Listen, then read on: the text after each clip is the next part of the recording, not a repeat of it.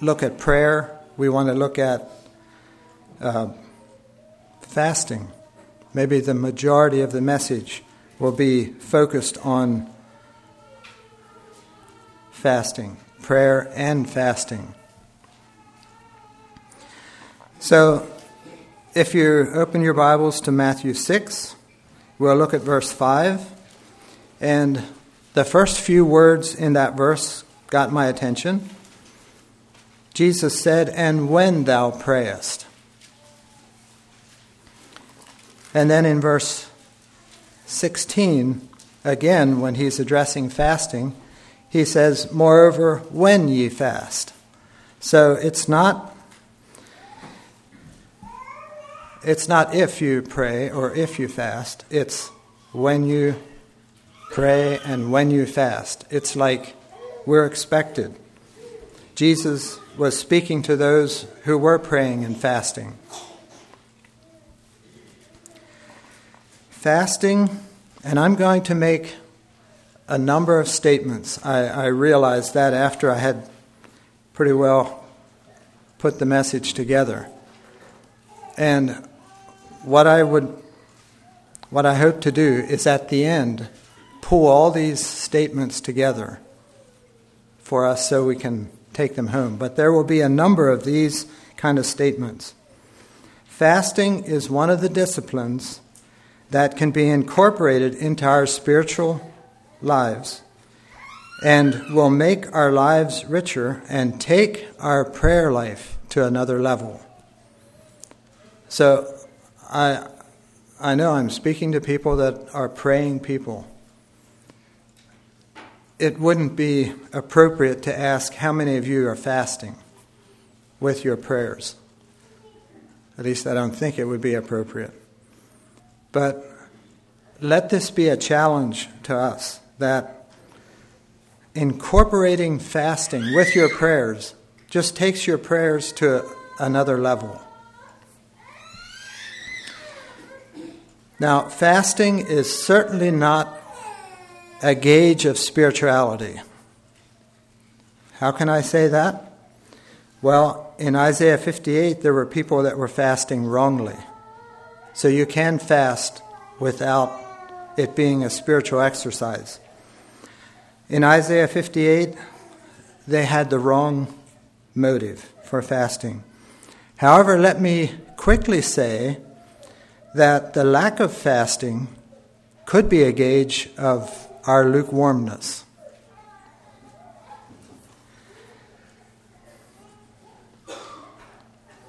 Now, I was surprised by this, but I was surprised how many Bible characters fasted in the Old Testament.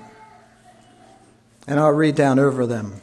Moses, Samson, Samuel, Hannah, David, Elijah, Ezra, Nehemiah, Esther, and Daniel. All are said to have fasted. So you can see that this would be more than one message if we would just go through the Old Testament and look at all of them. In the New Testament, Anna, John the Baptist, Jesus, and the Apostle Paul fasted. We all have record of them fasting. So the message today will mainly be focused on the blessing of prayer when we incorporate fasting. So some of the scriptures that we'll turn to, that's exactly what we want to pick up. The blessing of prayer and fasting when you add fasting to your prayer time.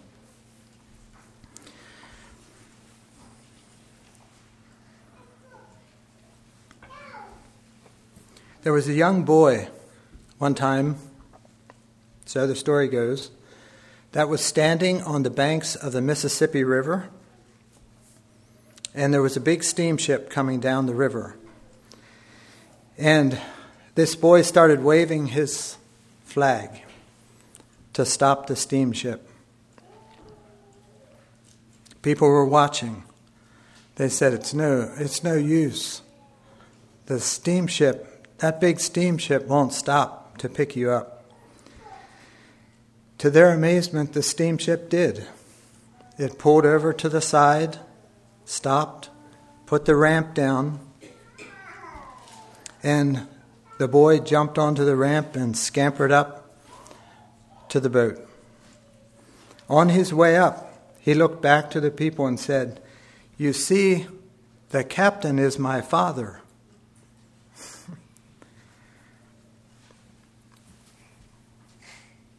You know, that's what prayer is all about. It's our Father. And we have the Lord's Prayer here in this portion that Marcus read. Our Father. So, I'm not going to spend a lot of time on prayer. We could have many messages on prayer. There's books written on prayer.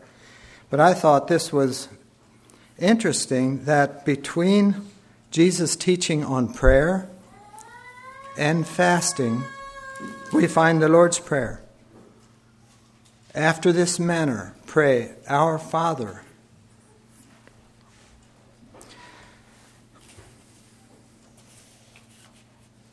It's in Galatians 4, 6 and 7. And maybe I'll turn there. Galatians 4, 6 and 7.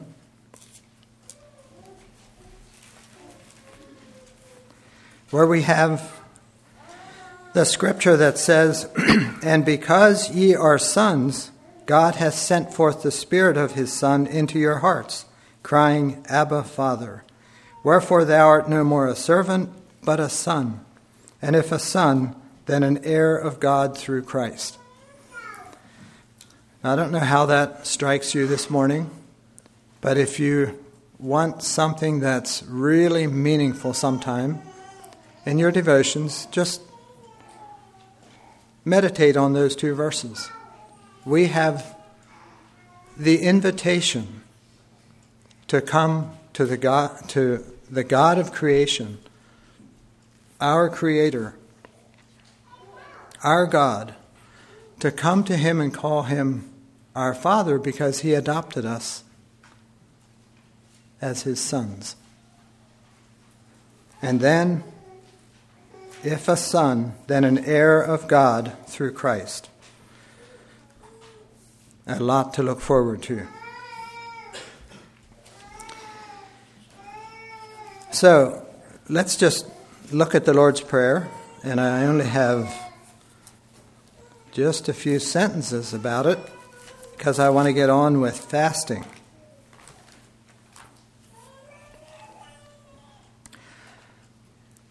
So in the Lord's Prayer, at the beginning we find this, Our Father which art in heaven, hallowed be thy name. So if we go through the prayer, we find reverence in this prayer, just like the first phrase when we come to God, our Father. We find reverence, we find adoration, we find submission, and we find petition, ending with praise and glory to our great God. It's a tremendous prayer. It's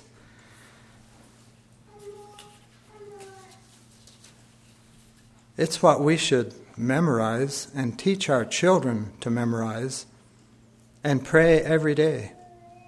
And I believe it would do well to ask them if they prayed today. It might become repetitious, but a wonderful prayer. And Jesus taught us how to pray. Concerning prayer, Revelation 3:20 has a beautiful picture of what prayer is. I believe Jesus said, "Behold, I stand at the door and knock, and if any man hear my voice and open the door," and that's prayer, "I will come into him and will sup with him and he with me." I believe prayer, real, true, good, alive prayer, is when we're communicating with God and then we open our heart. He's knocking and then we open it up. Prayer is the breath of the soul, the organ in which we receive Christ into our parched and withered hearts. We need it every day. Our sufficiency is not of ourselves. We need the grace of God every day. And how do we get it? We just need to open our hearts. He's knocking. He's waiting.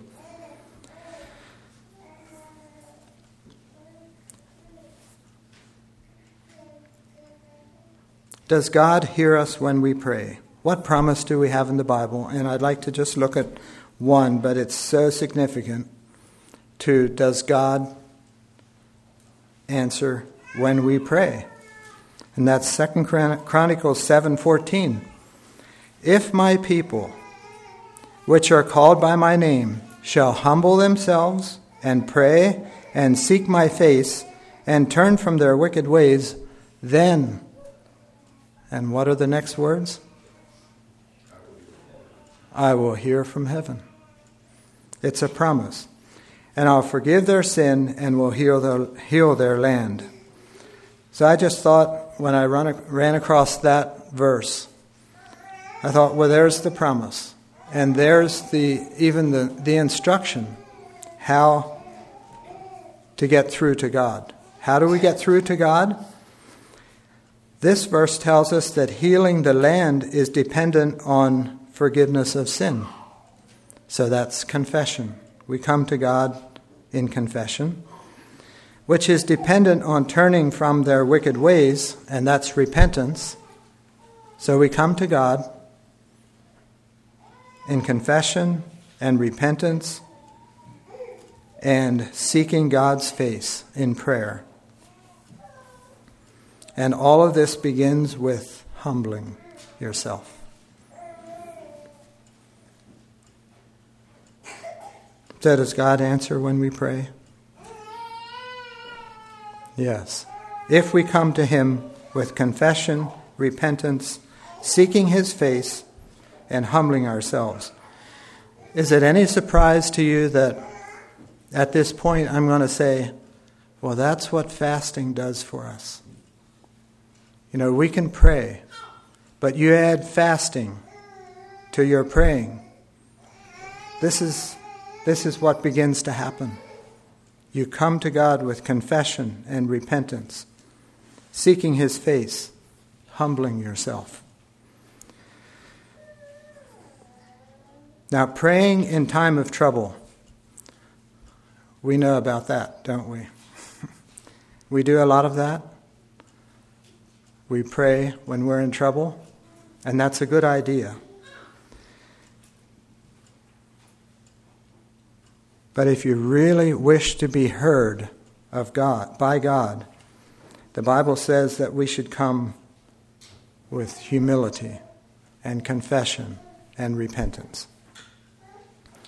Recently, I read somewhere where an unbeliever was, I think it was a newsman, an unbeliever was somewhere where there was a hurricane, 140-mile-an-hour winds, and he was in a concrete place for safety, and his message out was, tell everyone, atheists, Christians, whatever, he had a whole line, tell everyone to pray.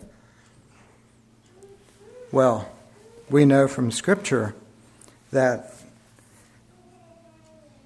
God does hear the cry of man, but He hears the prayer of the humble and the one that confesses and repents.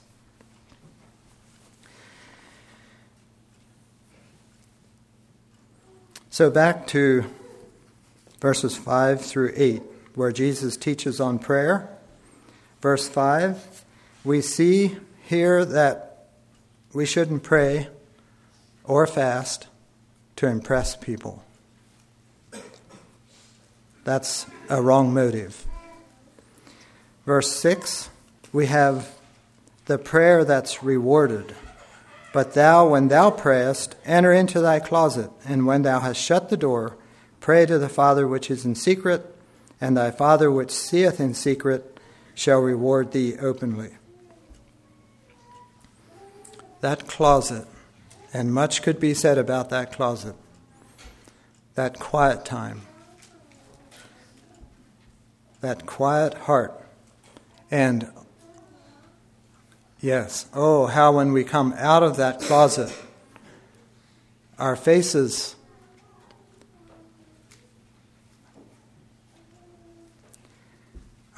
have joy and not that sad countenance that Jesus talks about later, where the Pharisees of a sad countenance disfigured their faces. No, but for us, prayer and fasting in the closet brings joy and peace like nothing else. And then Jesus talks in verse 7 and 8 about the repetitious prayer. And I don't have a lot of comments on that. I don't think it's wrong to have our prayers written and to memorize the Lord's Prayer and pray it again and again. But somehow it seemed like the Pharisees were using meaningless words. Yeah, so the challenge for us, I believe, is to pray from the heart. So now let's go to Jesus. What does Jesus say about fasting? Verses 16, like I alluded to a bit ago, Jesus refers to this as maybe a sad fast. And he doesn't endorse the sad countenance, the sad fast, as much as he does verse 17, but thou, when thou fastest, anoint thine head and wash thy face. And I think that speaks of a joy. That thou appear not unto men to fast, but unto thy Father which is in secret, and thy Father which seeth in secret shall reward thee openly. And I love to think that the reward of adding fasting to your prayer life, add fasting to your quiet time, add fasting to that closet time,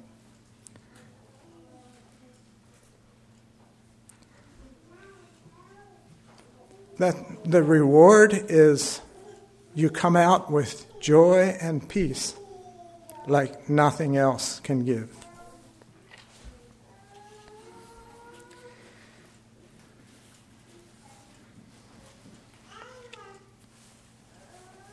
According to Luke 18, the Pharisees fasted 2 times a week, and they usually chose to fast on the market days so people could see them.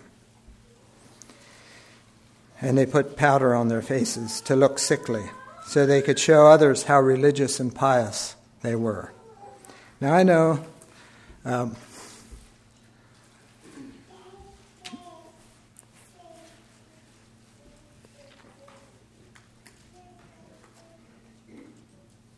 I'm not sure how to say what I want to say, I guess.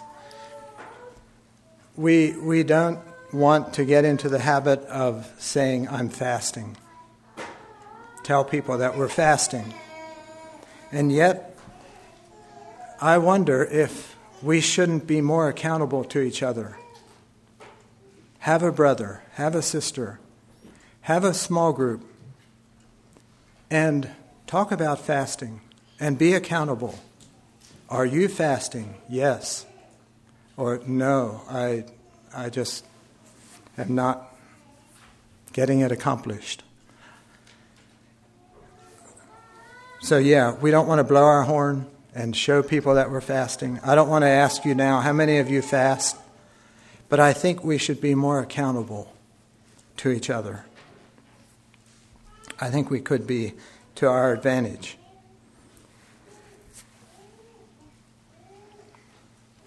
So, what is fasting? Well, I found this interesting. You can Google fasting and see what it says. You can look it up in the dictionary. Webster says it's abstaining from all or certain food or drink. Strong's says to abstain from eating. Okay? So there can be a total fast or a partial fast, the way it sounds. There can be a fast in which only water or fluids are taken. But I think you'll agree, just going on a weight loss diet is not fasting. Okay? And sometimes we see the fasting as an advantage for us because we do lose weight. But that's not the fast that Jesus is talking about. Fasting is willful abstaining from food. Fasting is clearly not eating food. Now, sometimes I've done it. We have other kinds of fasts. We fast from our cell phone, or we fast from the news, or we fast. And I'm not saying that's missing the mark of what it's intended to do. But the fasting, the biblical fasting we're talking about, is not eating food. So one may ask, well, what do we get out of fasting? But I think that's the wrong question to ask. I know it's the wrong question.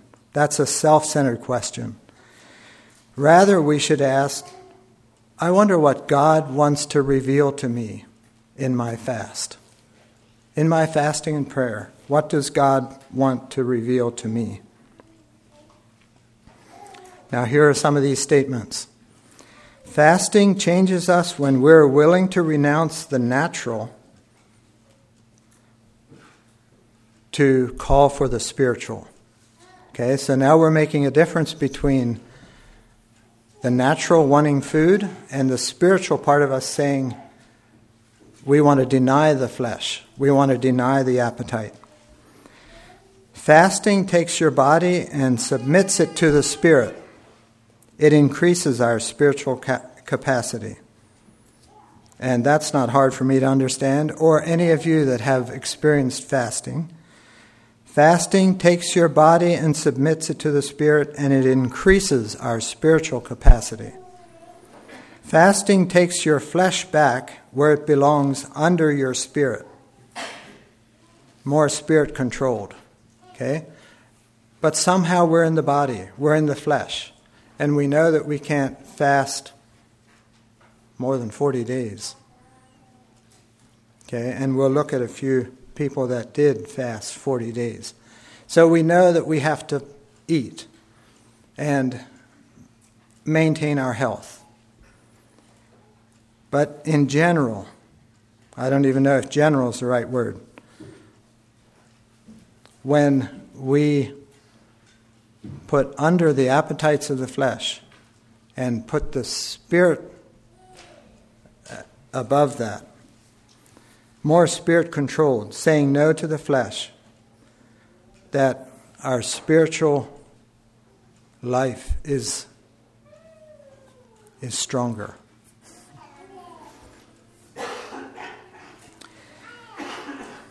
Fasting takes your normal prayer life to another level and provides power that is not normal. Fasting becomes the kingdom key to a more powerful prayer life. Your mind will be more clear. But why aren't we fasting more often then? Why is it so hard? This kind of prayer life and this kind of power, we have to pay the price to get it. And the price to get it is to say no to our desire to eat food. Is that easy? Why is that so hard for me?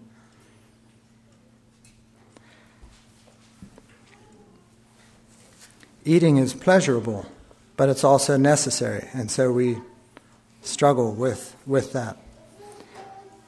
fasting is denying earth for a taste of heaven.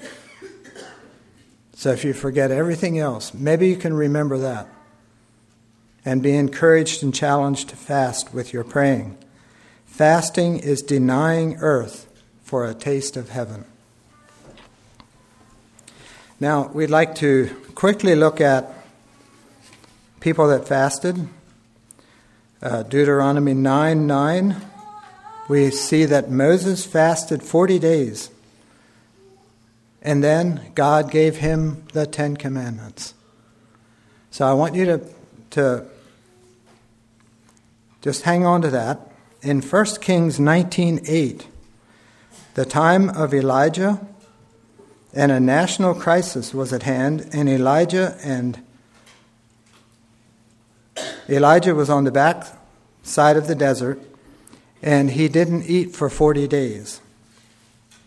And, you know, if I had more time, we would turn to that scripture. But right after the 40 days, behold, the word of the Lord came to him. And I thought that was interesting. And then in Matthew 4, we have Jesus fasting for 40 days. And then, right after the 40 days, he began his public ministry. So are we seeing a correlation here? Moses fasted 40 days, and then God gave the commandments. Elijah fasted 40 days, and behold, the word of the Lord came to him. Jesus fasted 40 days, and then began his public ministry. What would happen? No, my thoughts just, what would happen if we would fast for one day, and then we would find something? God would be able to tell us something.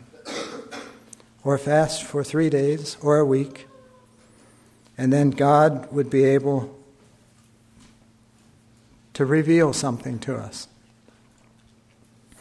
And I thought it was very interesting that these three, Moses, Elijah, and Jesus, were together on the Mount of Transfiguration, where they spoke of things concerning the kingdom of Christ.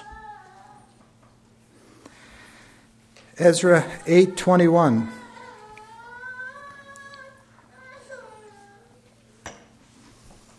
There's a beautiful nugget here, and I'm just going to read what I have here. When Ezra was getting ready to lead some of the exiles away from Babylon, he knew their journey would be treacherous and that they would go through enemy territory to get back to Jerusalem. And the Bible says that Ezra gathered the people together at the river, Ahava, that's Ezra 8:21, to afflict ourselves. And afflicting is the same thought or idea as fasting. And the reason Ezra was seeking and asking for God's protection through prayer and fasting was, he said, I was ashamed. In other words, he wanted to show the king of Babylon that it was only because of God's protection that they were going to be set free, and he didn't need an army to lead them through enemy territory. So we fasted and besought God. And you'll find that in Deuteronomy 8:23. And my mind went to what? The hostages in Haiti and that whole thing. And how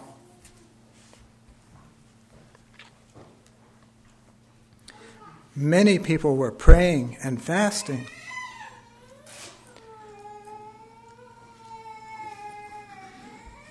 It was like the hostages and Barry Grant and Christian Aid was saying, we don't want them delivered by a great army. We want God to deliver. And that's what Ezra did. Nehemiah 1:3, and I just read that. We saw how through prayer and fasting, God revealed a plan and opened doors and provided protection for them as they journeyed back to Jerusalem. Tremendous. And we know how it all started. It started with a prophet that wept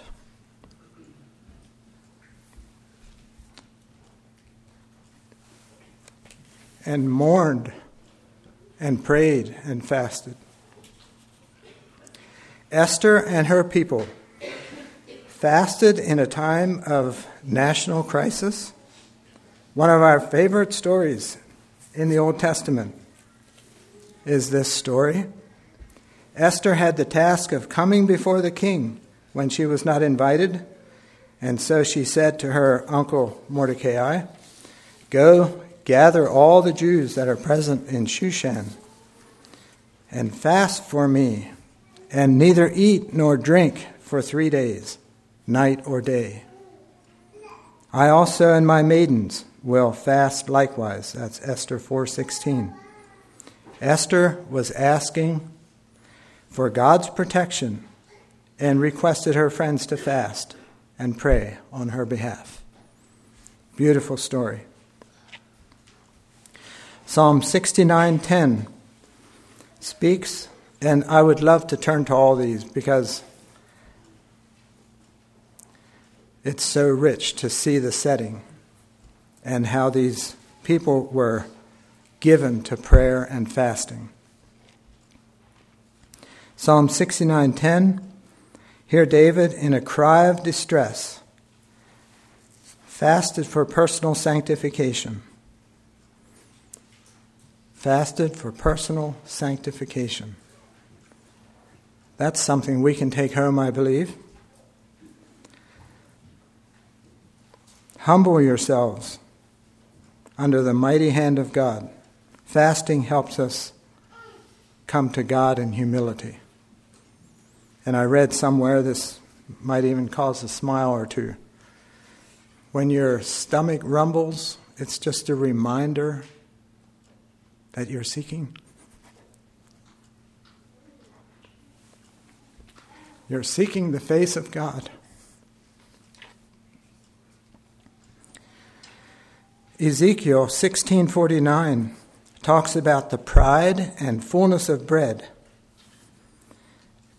And too often, fullness of bread and pride go hand in hand. Ezekiel 16:49 talks about that. I remember hearing a preacher maybe 30 years ago, and this stuck with me. He said, "There's too much feasting and not enough of fasting. There's too much playing and not enough of praying. And there's too much laughing and not enough of weeping." And here's one of these statements. Fasting is a divine corrective for the pride in the human heart. Fasting is a divine corrective for the pride in the human heart.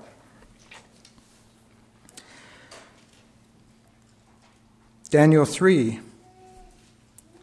and 4. After praying and fasting, the angel Gabriel came to him and said, "I am now come to give thee skill and understanding." You'll find that in Daniel 9, verses 3 and 4. Again, after fasting, then the angel came and said, "I will give thee skill and understanding." And then he had the vision of the 70 weeks. Joel 2:12 through 17, we have a call to repentance and fasting. Luke 2:36 through 38. Now, this is shifting a little bit. Fasting is not only for times of crisis. In Luke 2, Anna prayed and fasted and enjoyed the presence of God. Fasting draws us into a closer relationship with our Redeemer, and that was certainly Anna's situation. Acts 13, 1-4. Fasting in the New Testament is never done by itself. It's always accompanied by prayer. And you can check it out, prayer and fasting. The church at Antioch fasted when Paul and Barnabas were sent out preaching and establishing churches. When they wanted to ordain elders in the church, the Bible says that in every church they fasted. and with much praying, and commended them to the Lord in whom they believed. That's in Acts 14:23. Fasting and praying go hand in hand. Now here are a few of these statements. Fasting empowers us for Christian service, just like it did Paul and Barnabas. Fasting opens our ears to God's calling for us. Fasting sharpens our spiritual senses and alertness and helps us discern God's will for us. Some years ago, Floyd Stoltzfus was the, what do you call it at CBS? Principal. He was the principal at CBS. And he reported that there was a teacher and his wife that fasted for 21 days, 3 weeks. Now, they should do that in secret, but I believe they were. But I believe it was discovered. And I don't know how it would have been discovered. But to share that is an encouragement for us. At CBS one time, and this again came from Floyd, 10 youth decided together to fast and pray. And they were accountable to each other. I believe God is not only pleased when we fast and pray, I think He expects us to fast with our praying. So let's conclude with what are the benefits? Not that we always have to know what the benefits are, but there are some benefits. And